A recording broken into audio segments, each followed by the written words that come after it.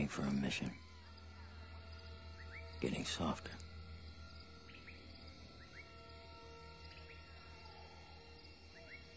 Every minute I stay in this room, I get weaker. And every minute Charlie squats in the bush, he gets stronger.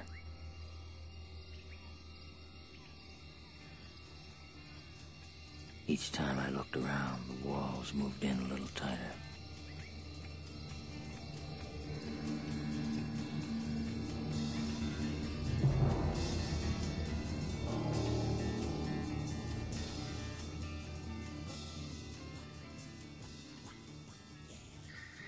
And that more or less describes how I think both Tim and I feel as we are recording this remotely. Tim, how's it going over there, all the way over there in Pasadena? Well, it's actually, everything's fine. It's the truth. Everything's absolutely fine. Everybody here is well and healthy. I am not hating, not driving around in L.A. traffic. You know, we did the broadcast radio show Film Week this way, too, on this past Friday. Yeah. So all the film critics were at their homes or wherever the hell they were. I was at my home. And Larry Mantle, the host of the show, was in studio. Even the producer of the show, Matt D'Antonio, was home producing the show from home. I don't know, I guess with some really fancy computer or whatever. Crazy. So this is a thing that apparently can be done. I don't think we want to do it this way for too long, but Nah, yeah. It's not nearly as much fun. Yeah. Well, anyway, of course, I'm sure everybody listening to us at this point, wherever you are in the United States or in the world, we have obviously international listeners. I'm sure you're all social distancing. That's like that's the hanging Chad of the new century, isn't it? It's a term we never would have expected ourselves to be using on such a regular basis. But yeah, I mean, you know what's funny is had you asked me what social distancing meant, I would have thought it meant the exact opposite. Of what you want to get real close to somebody in that social distancing, right? You want to get real social. Nope, apparently I was wrong. Yeah. So it is, but you know, we this podcast has gone through thick and thin with a lot of things. We've weathered brush fires and even, you know, a lot of people may not even realize this, but you know, there were a couple of weeks back, way back, more than a decade ago, where I was not on the show for a bit. You and Mark held the fort down after my mother passed away.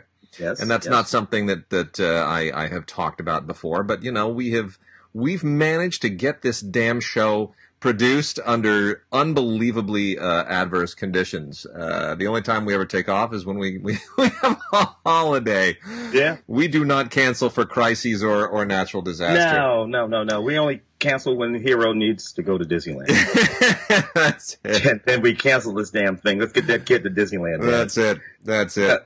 Well, now more than ever, frankly, we've got to be recommending stuff for people to do at home because movie theaters are all shut down. And you know, the first question I would have for you, because you and I have both been asked about this, and I don't think we've actually coordinated our answers in any degree. But what is this going to do to the business? I mean, last week is literally, we witnessed history.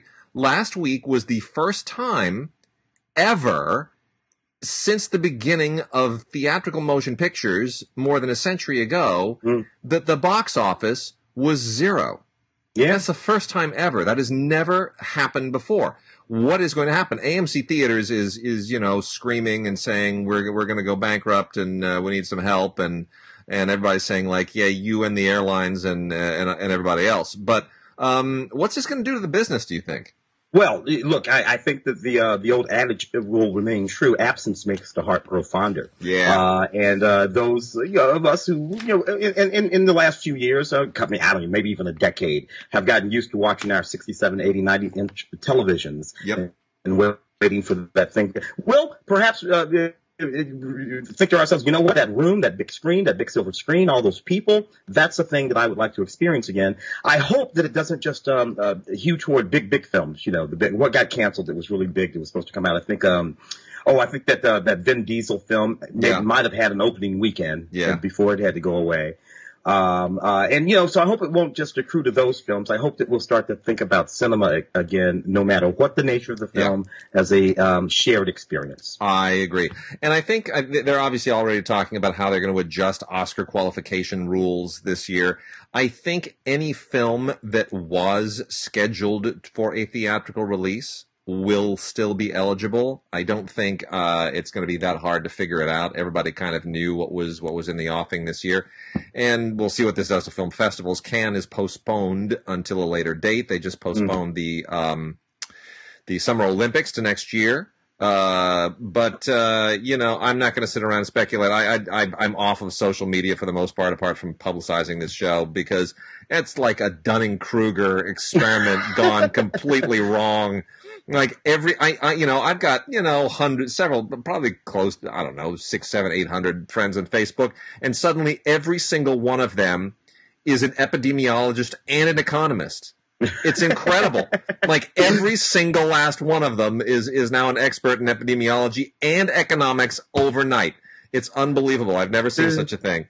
It is fascinating. It's ridiculous. It's just calm down, people. Seriously, just calm down. It'll get by. We'll all get past this. I'm not going to get into any armchair epidemiology. I'm just going to say, look, it's not wiping out the earth. There are literally, and it's a tragedy, but there are only like 15,000 people who are died, and most people recover, and most people don't even get the damn thing. They don't even show symptoms. So there are literally like 1 billion people walking around probably with it who don't even know, and that's okay. We're gonna get past it. We all get viruses every year.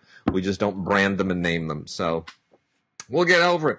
So and science. Yeah, this is the moment for science. God, I love science. Science is fantastic. Now, in my life, I have been, and I was just thinking about this the other day. It's funny how you don't sort of put these things together. You and I have both been on the planet for a minute now. Yeah. So in my life, I've experienced 3 impeachments. I suppose we might call those. But I got 3 of those under my belt. Yeah. I've been present for 2 volcanoes. I was in the Philippines when that blew. I was in Washington State when Mount St. Helen went away. Wow. When I was in the Air Force. Growing up in the Midwest, of course, tornadoes. Were every 20 minutes in the springtime. Right about this time of year is when the tornadoes would start. They were a regular sort of thing that we lived with. And of course, after moving here to Los Angeles, where we missed the 89 quake, but we were here for that 94. Was it 94? I've been here for, I was 5 years old when the Sylmar quake hit. I have been here for every earthquake in Southern California's fairly recent history.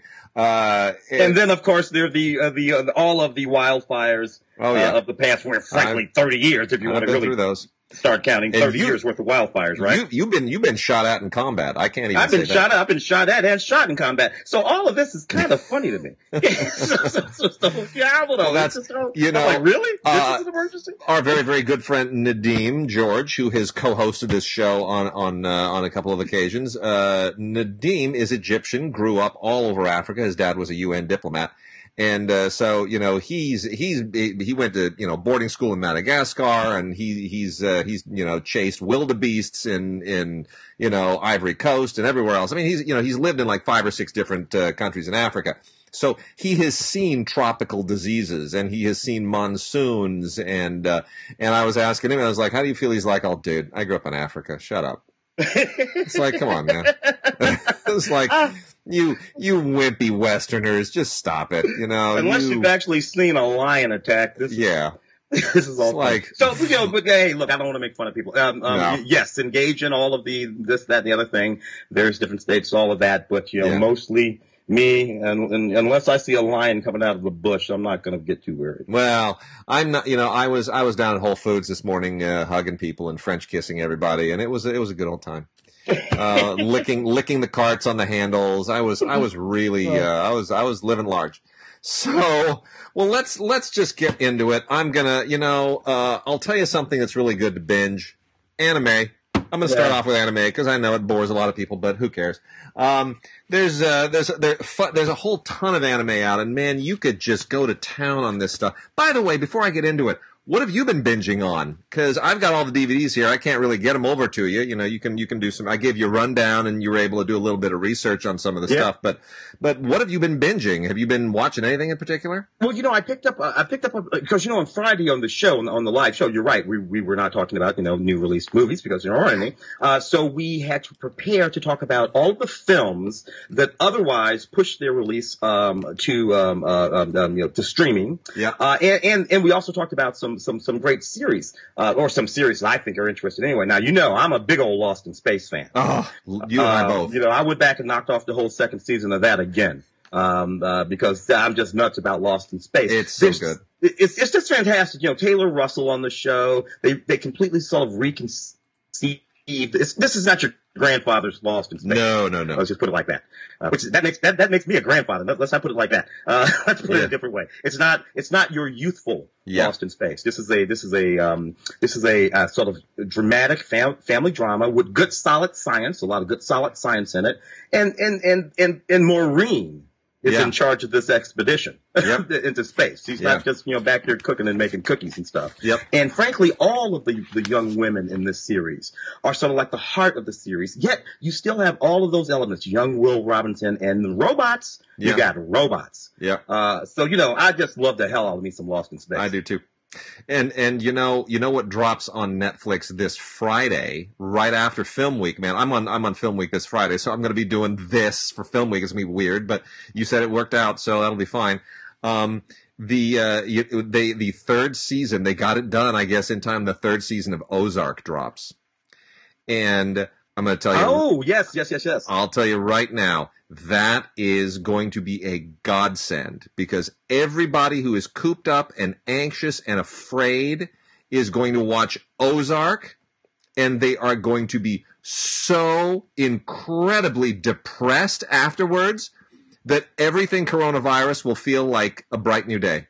It's just, that's what you do. It's like, if you want your feet to feel really good, wear some really tight shoes that are just incredibly painful. And then when you take them off, everything's great again. So that's what Ozark is going to do for the world. That show is so depressing that as soon as it ends, everything is great. It's going to be the best thing ever. People are going to be shocked. Fantastic. All right, well, I'm gonna dive into some of the anime here. We're gonna start off with the Funimation stuff, including SSSS.Gridman, the complete series.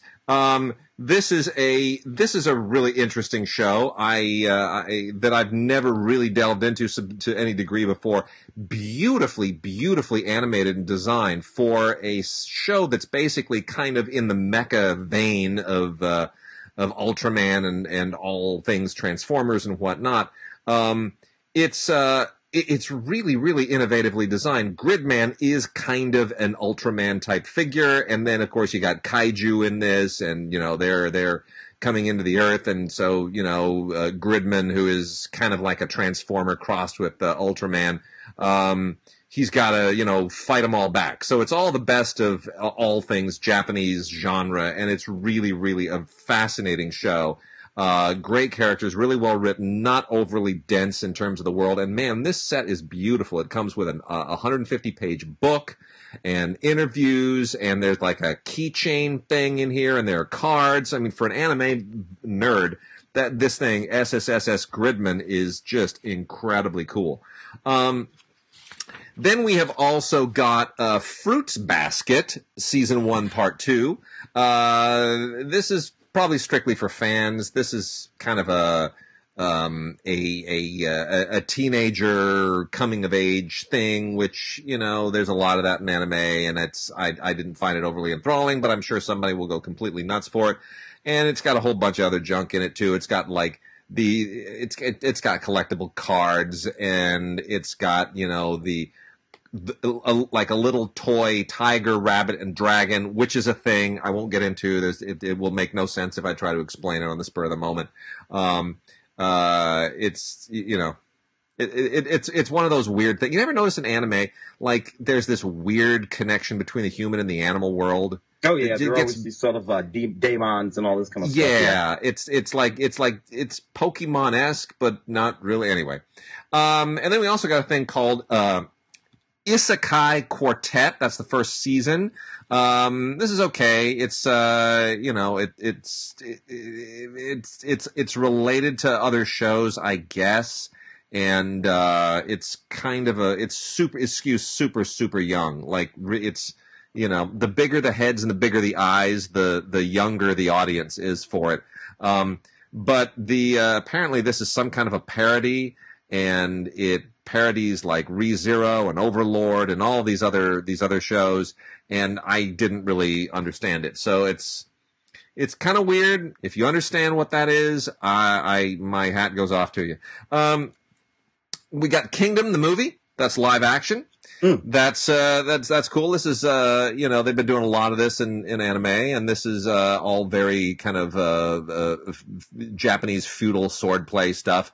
Really well done. The story isn't that particularly great. It's a little bit convoluted, but boy, I'll tell you, the swordplay stuff, the action, it's right up there with what you get in Hong Kong stuff. And some of the best of Japanese movies haven't done a lot of that for the better part of the last decade plus. So this is getting back kind of into the late 90s, early 2000s, the things that they used to do. Pretty cool stuff. Then we got Radiant Season 1 Part 2. This is a nice set. I have not overly followed Radiant, so it's a little bit. I think we may have reviewed Season 1 Part 1. It seems familiar. I feel like I've been here before and equally confused. It is based on a French comic, believe it or not a manga, but a manga. It's based on a French comic, and so you have a weird kind of Japanese interpolation of French comic sensibilities in anime. So it's like anime fusion, but it comes with it's an okay thing. It's like it's more Joseph Campbell kind of stuff. It's coming of age teens, and it's a little bit like he's a kid with horns. So, it's the animal human thing again, right? Yeah.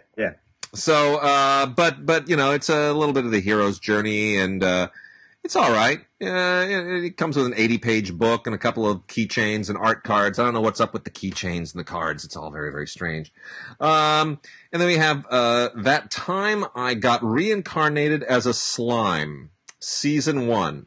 This is Season 1, Part 2. And totally weird. It's a mythical world, and it's a little bit weird, and it has its own rules and its own creatures and the whole slime thing. It's all very, very LSD. I've got to be honest. It's just there's just way too much weirdness going on here. And apparently, when you buy this directly from Funimation.com, you can get a free stress ball. I don't know what the reasoning is behind that, but it's a thing. And then a bunch of cute girls in really frilly dresses in Love Live, School Idol Project Sunshine, the School Idol movie Over the Rainbow. That's the complete title. That is the complete title. Love Live, School Idol Project Sunshine, the School Idol movie Over the Rainbow. It's a mouthful. I mean, this is like Josie and the Pussycats, anime style. I don't, whatever. I hope they have fun on their summer vacation, these girls.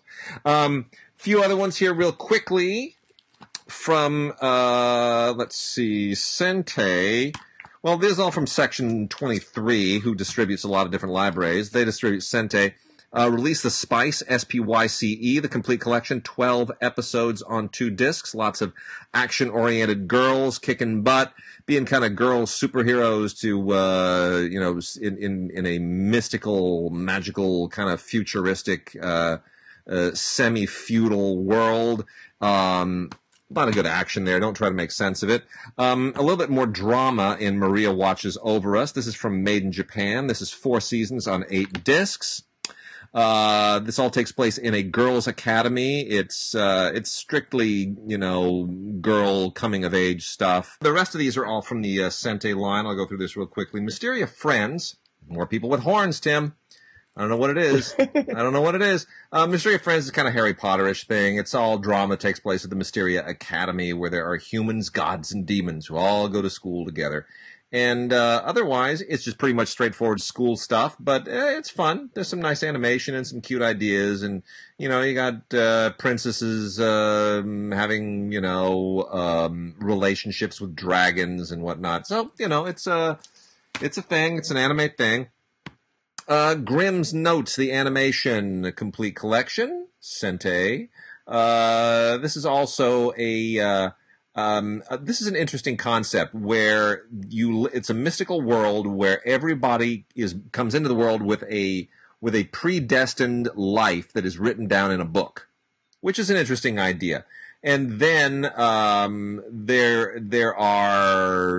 there's some interesting things where free will factors into this, blank pages, and so it's the idea, it sort of literalizes the metaphor so that it becomes a stronger metaphor. It's very interesting idea. So that's the thing. We got relationships. Teen relationships in high school is just it's all the rage in Japan. You know what chunibyo? We've talked about love, chunibyo, and other delusions is.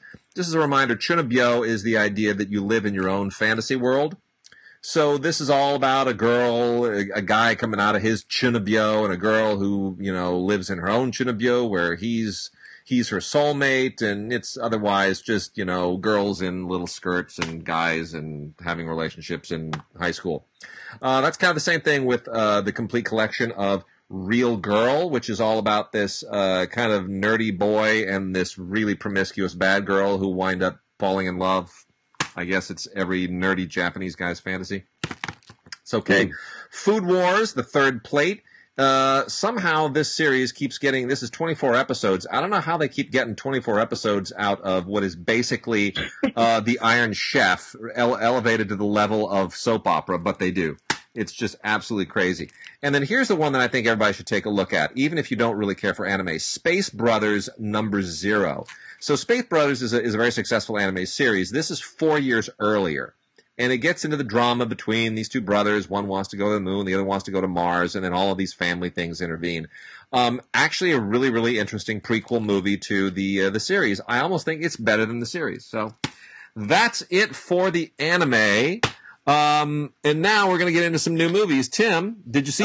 Did you see? Good. Look, the Charlie's Angels film that came out in 2019. Yep. I must be the only film critic on the planet who actually liked that movie. But I did like that movie. It's a lot of fun. I mostly liked it because of Miss Stewart, who is just an absolutely fantastic actress who throws herself at every role she's in, no matter how serious. She played Jean Seberg a little bit earlier. Yes, she did. Elizabeth Banks directed this. First Charlie's Angels directed by a woman.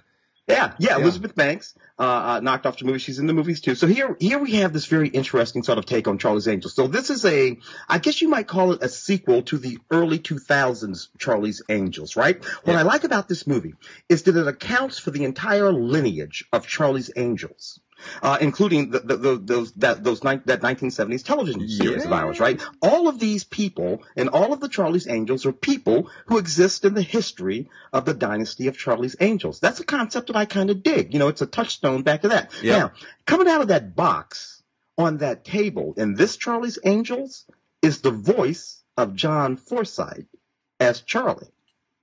I'm watching this movie. I'm thinking, well, wait a minute. That's the same Charlie guy. He was 75, 40 years ago.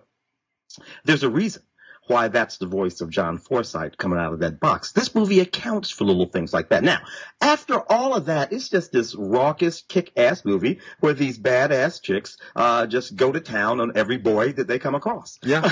That's pretty much all that's happening in the movie. Yep. And there's a story, and it includes Patrick Stewart, who is a Bosley. Patrick Stewart is a Bosley. There are lots of Bosleys, yes, it turns out.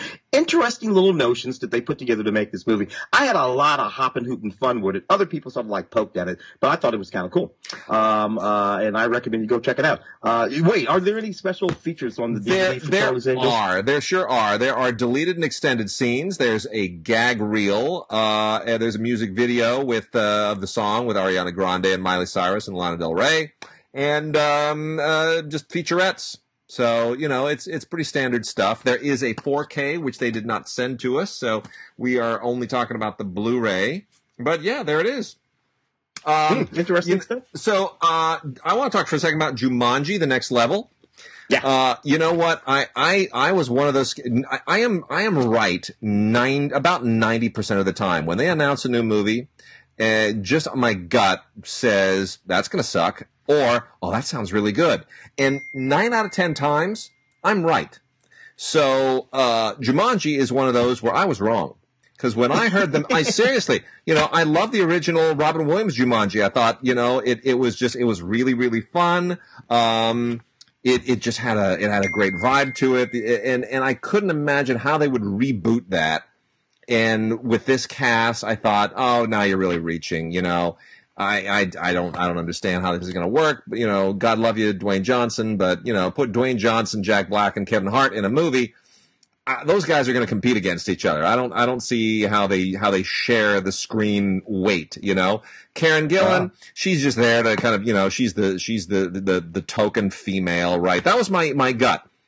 I was so wrong. That first Jumanji was so much fun, and you know what? This one is pretty much in the same ballpark. It's just really fun. This movie was so goofy to me, and it did this thing, and I found out what a flaming hypocrite I am. This is how I'm Tim is a hypocrite. So I'm watching this movie, and you got these people who are switching bodies and whatnot, right? And you have this moment where you end up with Jack Black doing Kevin Hart, right? So the Kevin Hart character is in Jack Black's body, his whole thing. Yeah, so you got Jack Black, who in the previous movie had been this sort of like Valley Girl. He was inhabited by the body of the little Valley Girl. Yeah. So you had Jack Black walking around that movie doing this Valley Girl thing. It was absolutely hysterical. I loved it, right? Didn't have any problem with that. That's me, right? Yep. Now in this movie, Kevin Hart ends up in Jack Black's body. So Jack Black is more or less walking around doing this brother. Yeah. And I'm watching this movie. It's hysterical. It's so fucking funny. And then I'm thinking to myself, hey, wait a minute. I don't know if I'm okay with that white dude doing that. I had no problem at all with Jack Black doing that Valley Girl. And then somehow, I mean, we know how, Danny DeVito ends up in Dwayne Johnson's body. So Danny DeVito is the little Jewish, nebbishy Jewish father of the kid, of the kid from the other movie who gets lost in Jumanji. So now you got Dwayne Johnson doing this expert imitation of Danny DeVito doing a little nebbishy, what can I hear? And it's hysterical. It's funny. And I thought to myself, I am just the biggest hypocrite in the world. I really need to get the hell over myself. Well, I really do. This is, look, Jake Kasdan co-wrote this and directed it. Scott Rosenberg also co-wrote it. These guys, they know what they're doing. These are no slouches, and it is really fun. And I envy the actors because you can tell how much they enjoy being able to just pretend to be all these different characters. I mean, they really do get to stretch in ways. It's not like, oh, we did Jumanji before, we're going to come back and do the same character. No, it's like a whole new movie. Oh yeah, for the actors. Everybody's doing it. Everybody. Danny DeVito, not Danny DeVito, Danny Glover in the movie, also hysterical. I must admit. So to me, this movie just as much fun as the first remake. So you got two. I agree. Who'd have thought you could get two out of the Jumanji franchise? Totally true. Yeah, man, what are you going to do? There they are. I got this one called Come to Daddy. So this is Elijah Wood in a fairly interesting, odd little sort of Irish-Canadian movie. It calls itself a sort of comedy horror thriller, but it's not really. It's just no horror in the movie at all. It's definitely a thriller. It has way more in common with something like, I don't know, A Sexy Beast, or even go back to like a Joe Losey film like The Servant or something like that. Nice. Sort of an extremely uncomfortable sort of thing going on. Well, you have this young man, he's been having some issues. He's an alcoholic and having some problems, and he ends up getting a note from his estranged father, who lives out in the middle of the woods in this cabin. So he figures, what the hell, I'll go out there and hang out with my dad. Maybe I can connect with my dad. And he goes out there, and his father is this really weird dude who drinks a lot, and it's extremely inappropriate. And the movie gets very, very, very uncomfortable real quick, and it gets ridiculously violent. But it all sort of comes together and works when you figure out what's going on. I mean, it really has a sort of peck and paw kind of vibe to it. I dug the hell out of it. Any special features coming on that DVD, man? None whatsoever. There's absolutely nothing on here. There's a digital copy, and that's it. Now, you know what? It is a weird film. We talked about the Richard Stanley Nick Cage thing. Oh yeah. There's some common DNA here. I got to be honest. I think there's some common DNA with those two films. It doesn't go that far off the edge, but it goes. Yeah, that weird color space. Whatever the hell that movie was. Yeah. From a couple of years ago. This movie called Bennett's War. This is an interesting sort of thing. I enjoyed this movie. I rather like this movie. It's about a soldier who survives a sort of IED explosion overseas and comes back home and is trying to put his life back together. And his legs are broken, his back is broken, and he sort of decides to start trying to do motocross, because motocross requires a lot of physical strength. So it's a way to sort of retrain his body. And he gets involved with some interesting people, and he rebuilds his life. So I like this movie. It's a perfectly legit little PG-13 walk the road movie. Now, I read some comments that came along with this movie that sort of disturbed me a little bit. I don't really know where those comments were coming from. I'm not even sure I want to pass them along. But if you just look at this movie straightforward for what it is, that's all it is. Yeah. It's just a movie about a soldier who gets hurt in war and comes home and tries to figure out a way to get himself back, to being the guy that he was before, and that's all. And the nasty little marks in the comments box, I don't need those. Anything come with that, man? It's a tight little movie, too. No, there is nothing on it, but I'll tell you what I like about this movie. I like Trace Adkins. Yeah, Trace is in it. Yeah. Trace Adkins is in it, plays the dad. And, here's the thing about Trace Adkins. Trace Adkins has one of those voices that you just absolutely love. It's one of those deep, resonant country voices, and it just puts you at ease. There's something authoritative about it. It's like, who else? Who else has one of those voices? Oh, Sam, which Sam? Sam, Sam, the cowboy Sam, mustache Sam. Yeah, cowboy Sam. I almost said Warston, but not him. Yeah. So, the other Sam. So I was going to move on to Hidden Life, which was in the mix for awards season last year. Got great reviews coming out of Cannes, and then just disappeared during our award season voting. Yeah, Terrence Malick. Yeah. Now, why do you think that is? What did you think of the film, and why do you think it just kind of vanished during award season? I know why it vanished during the awards season. The talk about the film was this is more Terrence Malick doing what Terrence Malick does. I don't understand why that's a critic. They said it like it was a bad thing. Like what's wrong with that? Yeah. Yes, it is very much in the mode of a Terrence Malick film. Now it's about an actual historical figure. So Terrence is sort of wrapped by the events that actually happened. It has to do with this conscientious objector who refused to fight for the Nazis during the war. Yeah. He's an Austrian named Franz. How do you say his last name, Wade? Oh boy, Jagersteiner. I'm gonna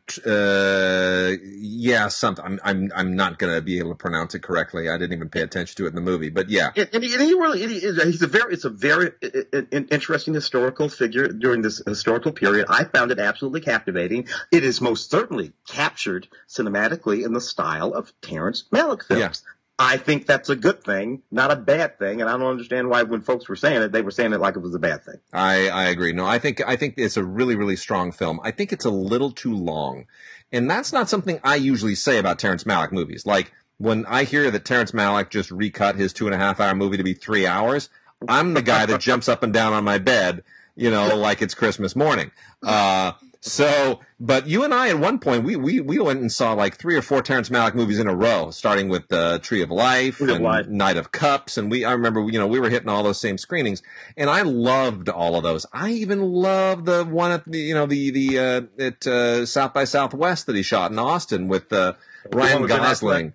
I even enjoyed that one, which everybody else hated. But that would bug me a little bit, but that's okay. This is beautiful. If this had been, I think, just 20 minutes shorter, it would have been a better film, and it would have been really in the awards mix. But I think it's repetitive in places where it just may have lost a few people. But it is a powerful story, and it's a worthwhile film to see. It is unfortunately, and it's nearly 3 hours long. You know, if it were about 2.5, I think that'd be kind of a sweet spot. It's got a digital code for movies anywhere, and that's all it's got. Unfortunately, it's really got not much else. Not much room on the disc for anything else. But you can at least add it to Movies Anywhere, which is nice.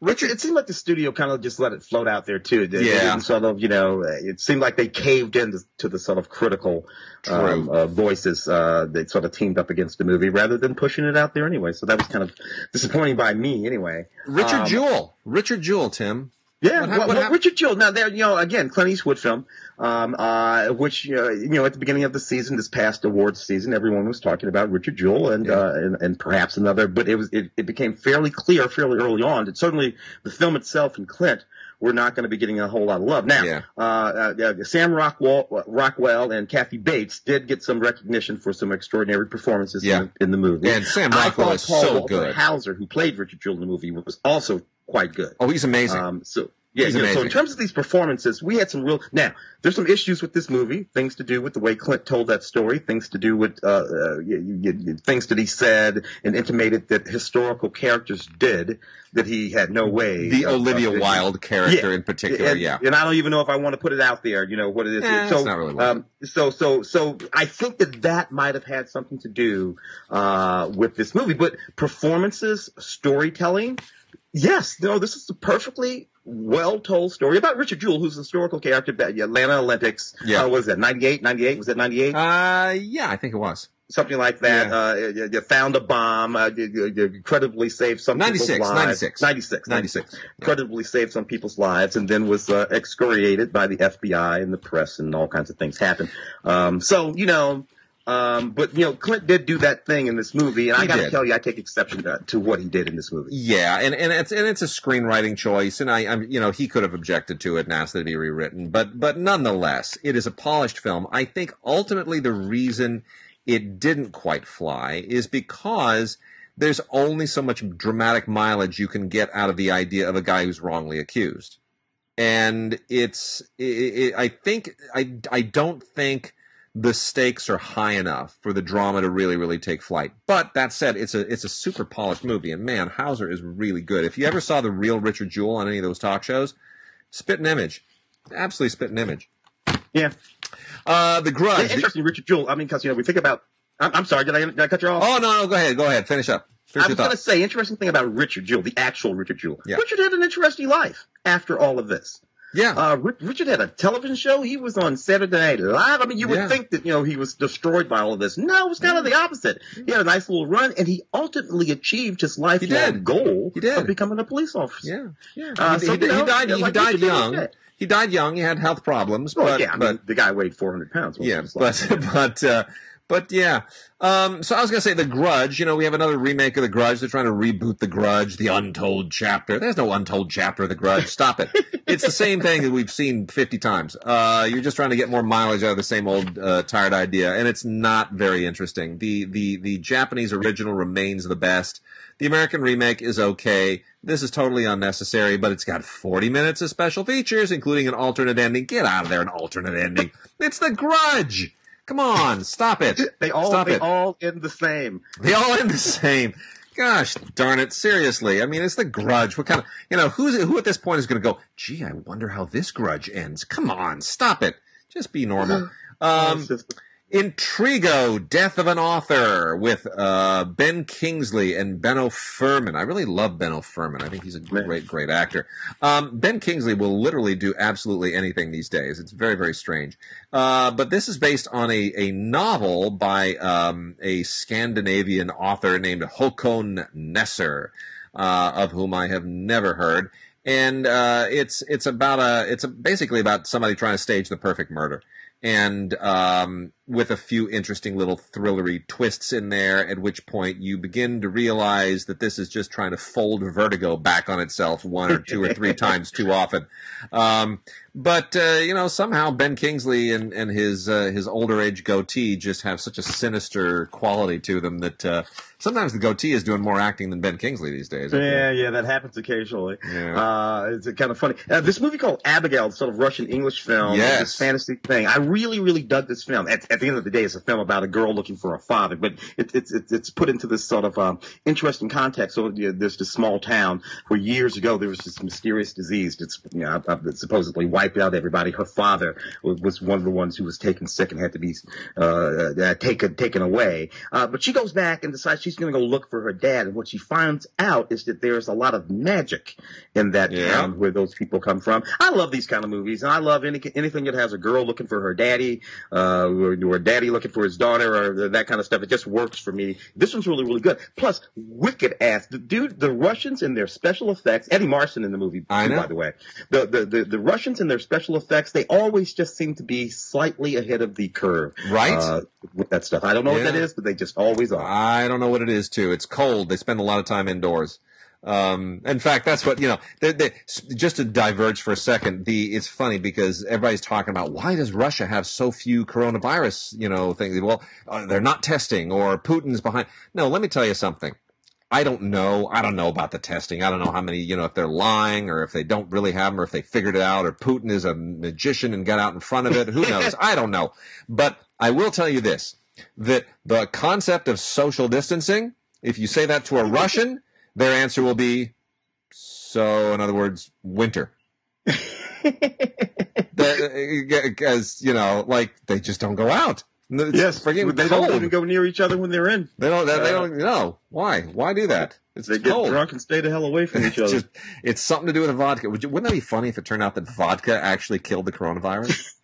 I would love that. Wouldn't that be funny? That for me. We are giving away 4 Abigails. So you're all clustered up at home. Hey, hit us at gods@digigods.com or gods@cinegods.com with Abigail in the subject line and your name and mailing address in the body.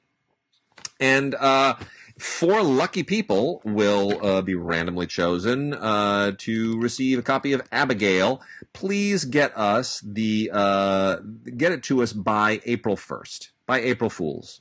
And on April 1st, we will pick 4 people at random, and we'll let you know that day. We got nothing else to do. There won't be a delay. Sometimes there's a delay in letting people know about a day or two.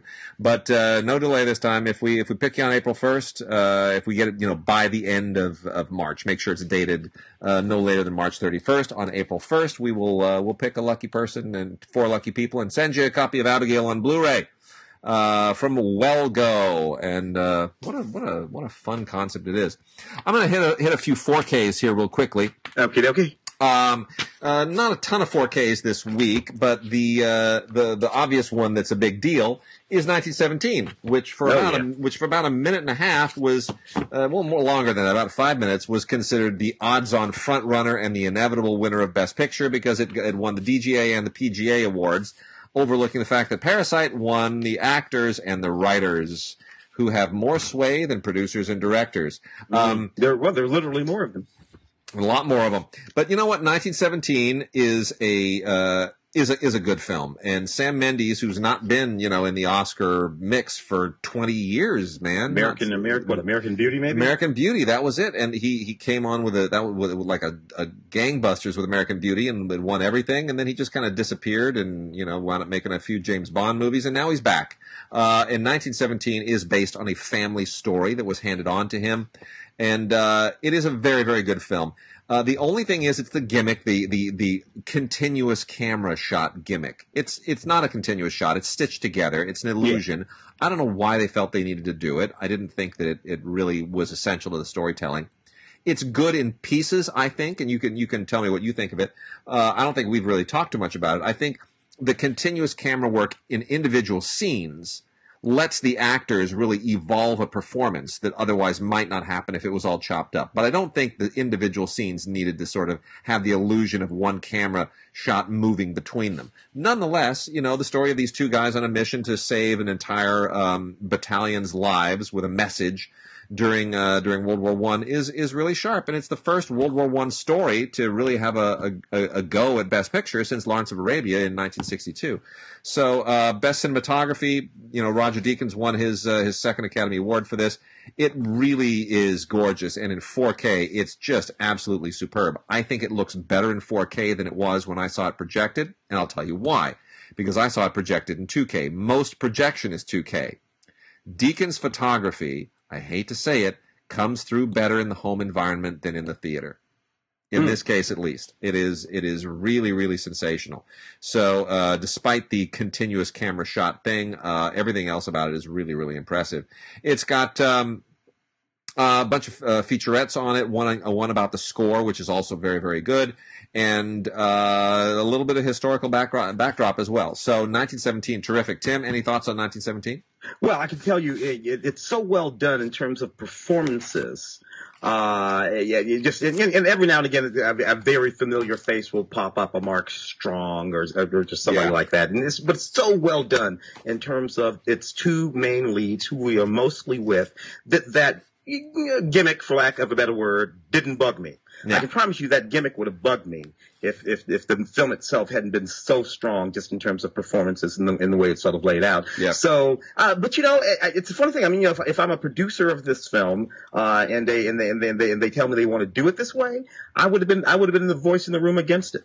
I agree. I'd have been saying, no, guys, this is a strong movie. Let's just make the movie. And that was in the script too. So much for what I think. That was in the script too. Apparently, reading the script, one of the early stage direction bits in the script is this whole movie will be shot as if it's one camera move, which is weird to put in a script, but there it was. Well, I look at the vision in somebody's head, and whatever. I imagine they're all happy about it. Batman versus Teenage Mutant Ninja Turtles. Yeah, Ninja Turtles. I got to tell you, I thoroughly love this feature-length animation, dude. Yeah, which is just a wicked-ass concept.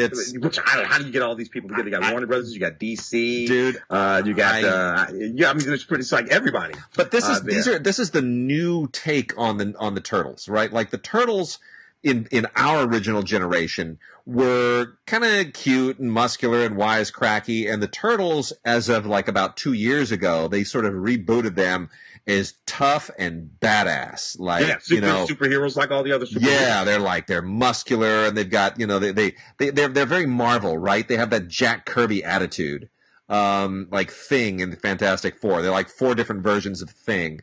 And I think that lends itself to merging with Batman. This seems like what they used to do. Remember the Scooby-Doos? Well, they do it all the time now, but when it was Scooby-Doo teaming up with Abbott and Costello and teaming up with the Harlem Globetrotters and the Three Stooges and Batman and Robin, it was ridiculous every week. It was like, what? What world does this take place in? It's fantastic. It's fantastic. You got all cool bad guys here. You got Harley Quinn. You got Shredder from out of the Mutant Turtles universe. You got Ra's al Ghul out of the DC, out of the Batman universe. So you got a lot of familiar characters from all of these different universes. And Batgirl. And Batgirl. Yeah, and Batgirl. So I thoroughly enjoyed that. Anything on that, by the way? You know what? There's a just featurette stuff, basically, and then a sneak preview of Batman Hush, which looks pretty good as well. But the animation is sensational. It's really sensational. And it is also sensational, and 4K is done beautifully for Spies in Disguise, which I didn't particularly like as a movie, but I like Will Smith and Tom Holland doing the voice work. Oddly enough, Tom Holland's character here is animated almost exactly the same as it is in that new Pixar film. Yeah, and I'm like, this feels oddly crossover somehow. But you know what? I mean, it's this is from the same team, the same animation team that did Ice Age and Rio. And Will Smith is very cool as kind of a James Bondy figure, and Tom Holland is sort of his nerdy science sidekick. It's like if he teamed up with a young Q, is sort of the way to do it. I thought it was, relatively fun, but the actors seem to be having so much fun that you just sort of sign on for it. Yeah, look, it was okay. Like Ben Mendelsohn, the bad guy voice, I thoroughly loved him, and a few other folks you might not expect, Mark Ronson and whatnot. It was an okay movie. I was hoping for something a little sharper, a little bit better, but that's okay. That's got to be packed full of all kinds. It's got obviously all the 4K stuff, and the HDR is just fantastic. But as far as regular extras, those are only on the Blu-ray, and there's a thing called Super Secret Spy Mode, which is a bit of a gimmick, not really that interesting. It's got gallery stuff and featurettes and some music videos. Fair amount of stuff, nothing really deep, nothing really, rich, and it doesn't really get in depth into anything. I got a few, I'm going to skip the I'm going to skip the indie stuff. Let's talk about some of the docs. People might really get into some docs while they're sitting around all cooped up. So I want to talk about first May 15th in Paris, which is a Blu-ray from Barbara DeFina, the producer of many Martin Scorsese things. This is a Blu-ray of a 10-minute long movie. I know you're thinking, why the hell am I going to get a Blu-ray of a movie that's 10 minutes long? That doesn't make any sense. Why don't I just watch it on YouTube or something? You know what? Just get it so you have it, so you can watch it, because it's really, really good. It's a really good 10-minute Blu-ray. It essentially tells the story of May 15th in 1848, which is when the first real French Republic came to be, when people just got fed up. They'd had the revolution 60 some odd years earlier, 70 some odd years earlier, and they want to finally have a democracy. They finally want to vote. And that's how long it took in France, believe it or not. It took until 1848. And what transpired at that time in overthrowing Napoleon is really, really fascinating, and it's worth the 10-minute watch. It really is. It's an excellent 10-minute film. The others here, let's see. Cunningham. Cunningham, dude. Yeah. I got to tell you, I thoroughly enjoyed this film. It's great, right? About Merce Cunningham, of course. Because not only does the film sort of cover his life and his work, which is really extremely sort of complicated and over several different movements of his life, it explores his work with several other extremely famous people, including John Cage, his partner Robert Rauschenberg, and sort of explores what he was doing when. It's really just a wonderful story, a wonderful documentary, full of absolutely fabulous footage of various different productions of his dances over the course of many years. And sometimes what they show is how he would change those dances, those performances, depending on when we are in his life. So it's just 3 decades of Merce Cunningham's work from about 1942 up to about 1972. It's fantastic. Really good. It is really good. Got 2 on the Dalai Lama here, who has not been heard from in the coronavirus thing, but I'm sure he'll have something to say at some point. One is Philip Glass. These are both from Alive Mind, distributed by Kino. The first is The Last Dalai Lama, ? Has a score by Philip Glass and a Buddhist Lama. They work together on it. And it's a little bit of a sensational title, but it does sort of address whether or not the Dalai Lama living in exile will have a successor, which is an interesting question. There's a certain procedure and thing that goes for selecting the Dalai Lama, and can that happen? And for that matter, who selects the Dalai Lama? Because the Chinese government has decided that they're going to select the Dalai Lama. Yeah, that's not going to go over very well. They also pick Catholic priests. The Pope doesn't get to pick the people who are Catholic priests in China. It's a bit weird. They really need to re-examine their, nobody's really buying that. And then Compassion in Exile, the story of the 14th Dalai Lama, is basically his, it is his story, but it's not done. It's like through interview. He sort of tells his own story. And interestingly, it's, there's a lot of stuff here that didn't make it into either of those movies, the Scorsese-directed Kundun or 7 Years in Tibet with Brad Pitt, which both came out around the same time. There's a lot of new material here. If you're really only going on dramatic movies to tell you about the Dalai Lama, you're missing a lot. Really interesting guy. So there are those, and then there's Stuff. This Stuffed documentary. I don't know if I like this. Which is about taxidermy. And I don't really have a problem with taxidermy. It's just at a certain point, it gets weird. Yeah, particularly when you're as passionate as these people who consider themselves to be artists. Yeah. And they stuff anything that was once alive, and I suppose one can call is this an art form? I don't know if this is an art form. This film is captivating and interesting, but more because of the freakish, weird people who are in it than the other stuff. That's the thing. I was surprised.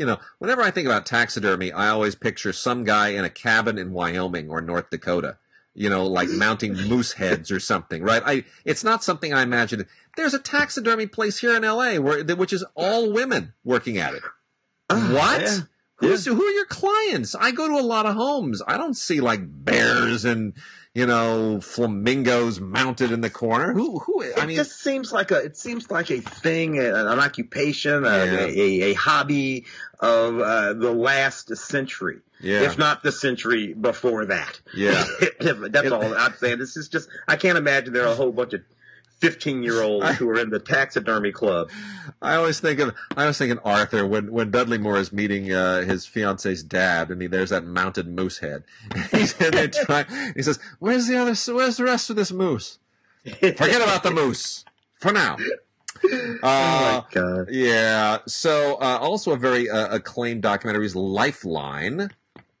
Lifeline Clifford Still. That's Clifford spelled C-L-Y and 2 F's. This is by a filmmaker named Dennis Scholl. And this is basically about an artist. I'm not familiar with Clifford Still, at least I wasn't before watching this. Clifford Still is a very interesting artist. It's in the Jackson Pollocky vein of sort of abstract design, and he's not painting pictures of things and people.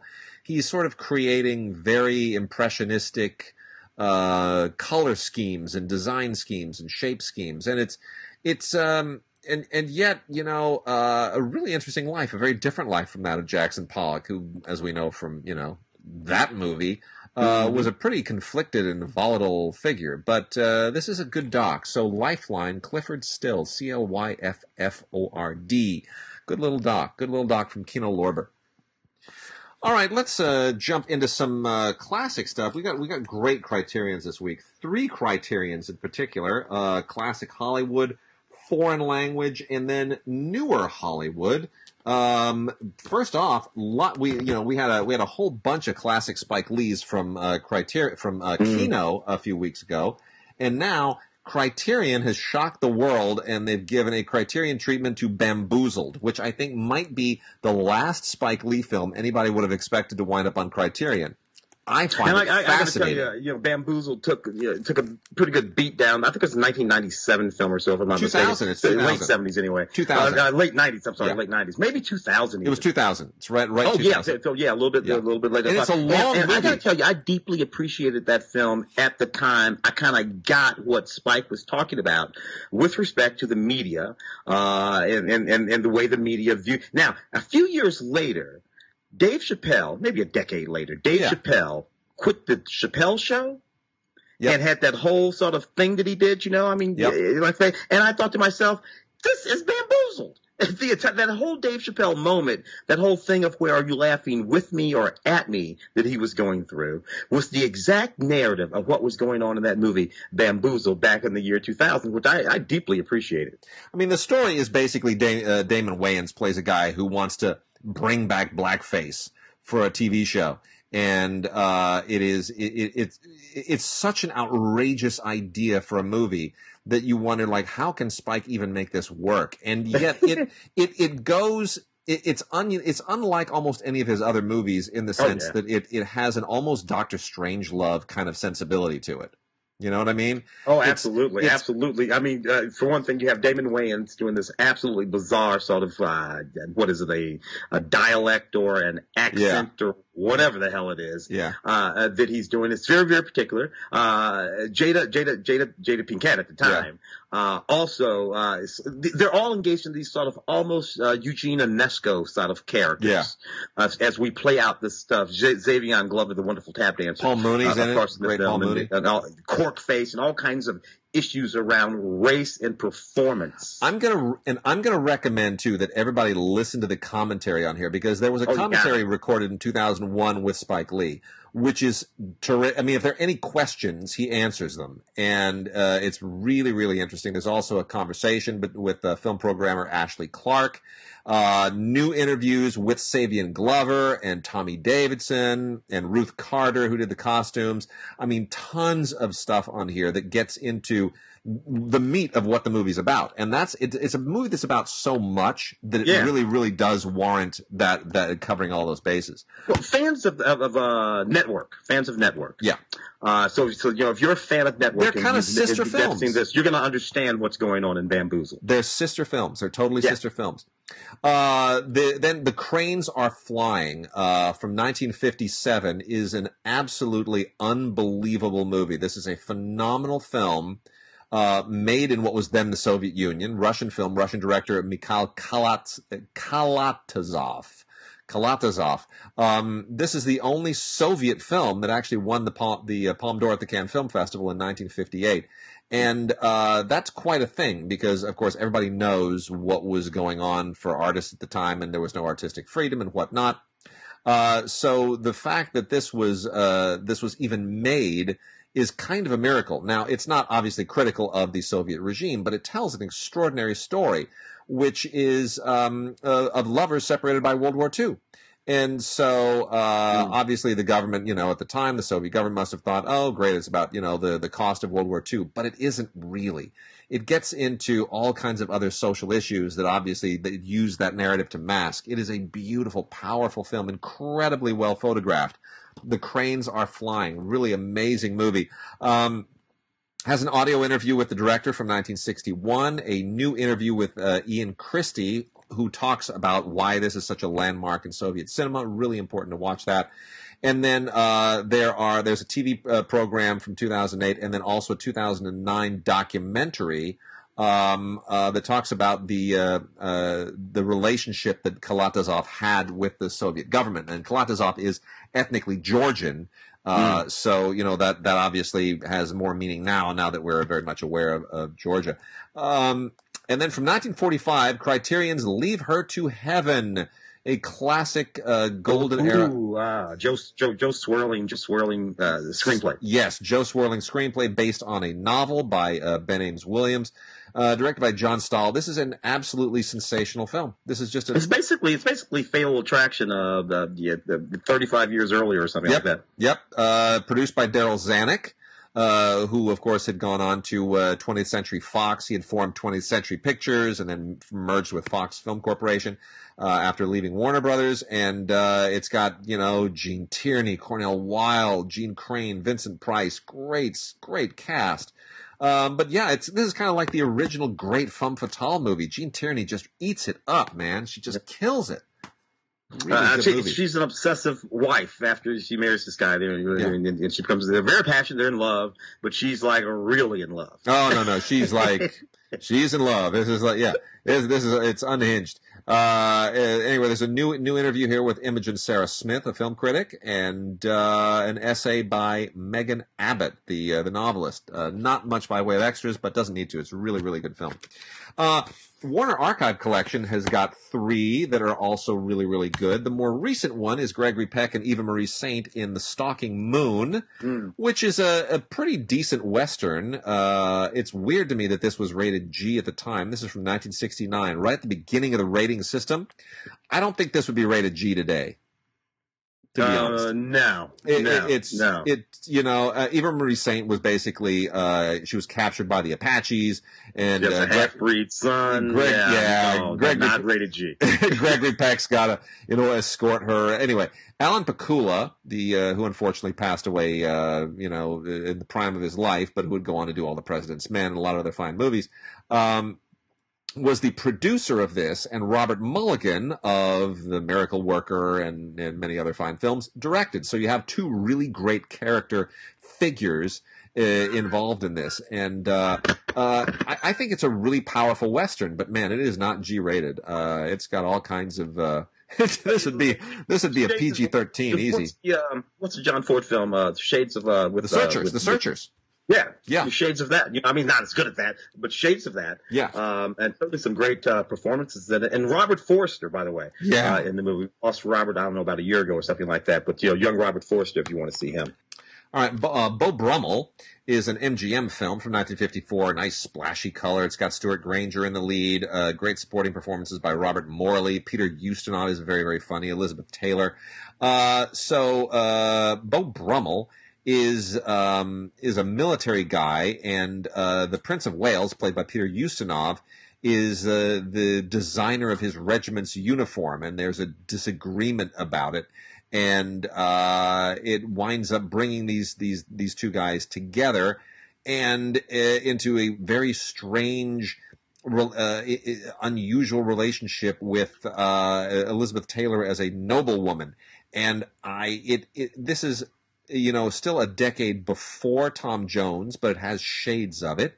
It's a period epic, but it's kind of a little bit askew. It's a very unusual film, directed by Curtis Bernhardt, a director I'm not terribly familiar with. But the way that it factors into the history of the royal family is quite interesting. So Beau Brummel, kind of a blast from the past there. And then also on Blu-ray with 3D is Kiss Me Kate, which I keep forgetting was a 3D movie originally. Yeah. This has been remastered in Blu-ray 3D, which is still not, it's not exactly a thing anymore, but they went and did it. And for those who don't know, Howard Keel was not always a soap opera guy. He became that as an older man. He was a musical lead originally. And Kiss Me Kate it was part of the Turner Library, and then Warner Brothers got a hold of it, and it was made in 1953, also just glowingly colorful and whatnot. But basically, Kiss Me Kate is The Taming of the Shrew done as a musical. That's it. It's Shakespeare's Taming of the Shrew done as a big, splashy Hollywood full-color musical. And Howard Keel and Katherine Grayson and Ann Miller and Keenan Wynn and James Whitmore. Bobby Van, of all people, is in this thing. A young Bobby Van. It's really a lot of fun. It's Cole Porter music. It's just a whole lot of fun. And George Sidney directed it, and the fact that it's 3D is kind of fun, actually. I have to admit. Wicked. All right. I got this one from Arrow. Yeah. Which is interesting to me because this is a 1995 film, and I remember doing the junket for this film. Brendan Fraser, Ashley Judd, Viggo Mortensen. So I did the junket for this film. Yep. Back in 1995. It's called The Passion of Darkly. So this is this very weird little movie about this guy named Darkly. He's very religious. He's wandering around the middle of the woods. He gets picked up by this other guy and taken to the home of this couple, played by Viggo Mortensen and Ashley Judd. And Viggo Mortensen is away in the woods, and Ashley Judd, who is a nurse, sort of nurses him back to health. He falls in love with her. Viggo Mortensen's character comes back. And then you sort of figure out the rest of the movie from there. And I remember this being a really bizarre, weird little movie. And talking to Viggo, this is 1995, so this is before these guys really done a whole lot of big stuff. It might have been after Encino Man for Brendan Fraser, but it was certainly before Viggo had his big break. And Ashley Judd had been wandering around doing this and that, but she hadn't done Kiss the Spider or any of those big Morgan Freeman adaptations that she did with him. And I thought this was a pretty neat movie, and we had a nice conversation. Interesting. Lauren Dean in the film, Grace Zabriskie in the movie. It's one of those odd sort of films from the 90s that you could probably only make back in the 90s. You could not even make this movie for streaming video today. The Passion of Darkly, 1995, from Arrow. Very cool. I want to hit a few TV things real fast here. Warner Archive has done some wonderful TV stuff, and we're gonna start wrapping the show up here in a minute. But two from my childhood and yours, Tim. Yeah. We have from the Warner Archive people the complete Blu-ray collections of the Jetsons and Shazam, the complete live-action series. That's so wonderful. I cannot tell you how happy I am to have Shazam on Blu-ray. I love that show. The idea of just having being able to say a word and then being turned into a great big strapping dude. The movie recently was cute, but this is a whole different thing because Shazam actually has this whole, it's a pantheon of gods whose names are represented by the acronym Shazam. That was invented for the show, and traveling around in that RV with that old dude. I just thought it was a cool show every week. Well, Shazam was the thing that a boy named Billy Batson said to turn himself into Captain Marvel. Yeah, who can't be called Captain Marvel anymore. Because you could explain what the hell happened with the comic book. Marvel sued DC. It was a nightmare. But I got to tell you, that just always bugged the hell out of me. That these ended up as two different superheroes, I guess. Yeah. And now, of course, Captain Marvel, as we know her, is nobody has to say Shazam. I know. She's just Captain Marvel, and Shazam is just some goofy kid who turns into the guy. Now, about the Jetsons, this is what blows me away. Did you ever realize there were only 24 episodes? I don't think so. I would have thought that there were 5 or 6 seasons of the Jetsons. If you ask me, like the Flintstones went on forever. I mean, there are just a ton of Flintstones episodes, but there are only 24 episodes of the Jetsons. And that's just amazing to me. But wow, this looks really good in Blu-ray. Warner Brothers did a sensational job here. I mean, it's bait. Look, we all know it's the Flintstones, in reverse. The Flintstones are Stone Age, Jetsons are in the future. You don't ever see the actual surface of the Earth at any point in the Jetsons. Everything No. you never do. Everything is suspended up in the air somewhere. I never really understood why. Like, is the Earth just contaminated? Is it unwalkable? No, you just fly around in little saucers and go from one suspended building to another. It's hysterical. Yeah, But landing on those platforms and flying in space. that's it. Packs and all that kind of stuff. That's so amazing. It's a fun show. It's still a really, really fun show. And lots of great extras on here. There's commentary on 2 episodes by the actress Janet Waldo, who was the voice of Judy Jetson, which is really, really fun. A lot of insight there. And then there's a I had a ridiculous crush on Judy Jetson. the animated teenage Isn't that girl. weird? I did too. So sad. You know what it was? It's the hair. Yeah. It was the hair. It was just sexy hair. And then there's some wow. featurettes and tribute to Rosie, the robotic maid. And then the last few here, this is all DC stuff. So and it's all kind of in the same vein. You got the complete series of Teen Titans. They wrapped all that up in a complete series Blu-ray, which is really nice and tight. It's not my favorite show, but it has a lot of great special features on it, on the making of the show, the voices, just the villains and whatnot. And it's a nice tight little thing. Looks great on Blu-ray. Then connected to that, there is also Young Justice Outsiders Season 3. Which is a little more serious. It's a little more grown up. There are 4 discs here in this season, and some interesting storylines here that dovetail with some things that are in the comics in a much more interesting way. Nightwing and Superboy and Miss Martian, Aqualad. So this is a little bit more of a serious approach to the same concept. And if you want it live action, well, then there's the second season of Titans, which. I gotta tell you, man, I'm starting to like this show. I'm liking it certainly more than things like Batwoman. Yeah. This is not a bad show. This is pretty slick. It's not in the same universe it's not part of the Arrowverse per se, but I like what they're doing with it. I think it's really interesting. I like the take on Jason Todd's Robin and. Beast Boy, and there are some really interesting things that they do here with these young superheroes, and it's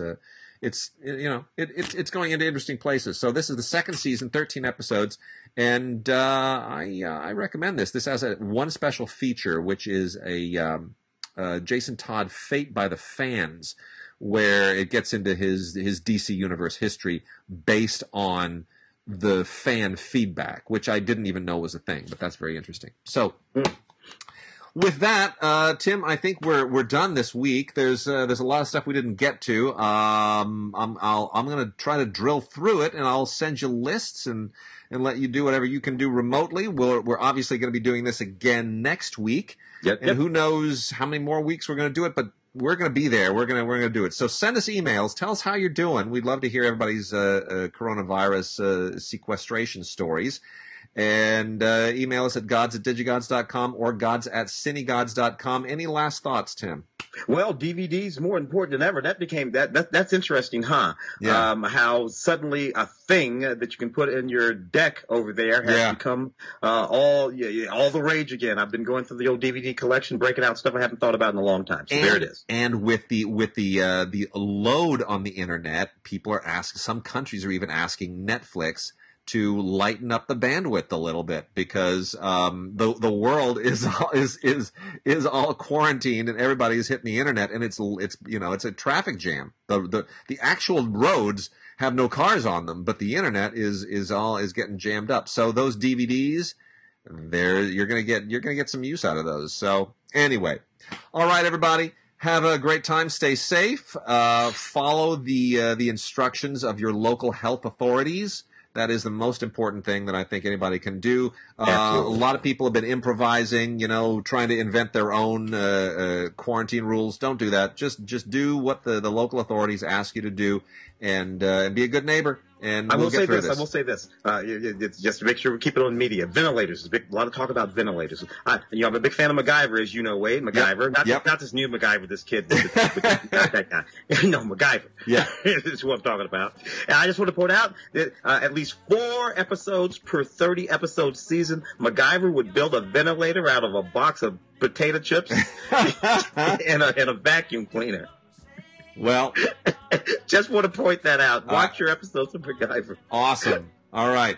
With that, we are done. We will see you guys next week. Have a good one. I did on my own, alone again, naturally. To think that only yesterday I was cheerful, bright and gay, looking forward to what wouldn't do the role I was about to play. But as if to knock me down, reality came around, and without so much as a mere touch, cut me into little pieces, leaving me to doubt. Talk about God in His mercy, if He really does exist, why did He desert me in my hour of need? I truly am indeed alone again, naturally. It seems to me that there are more hearts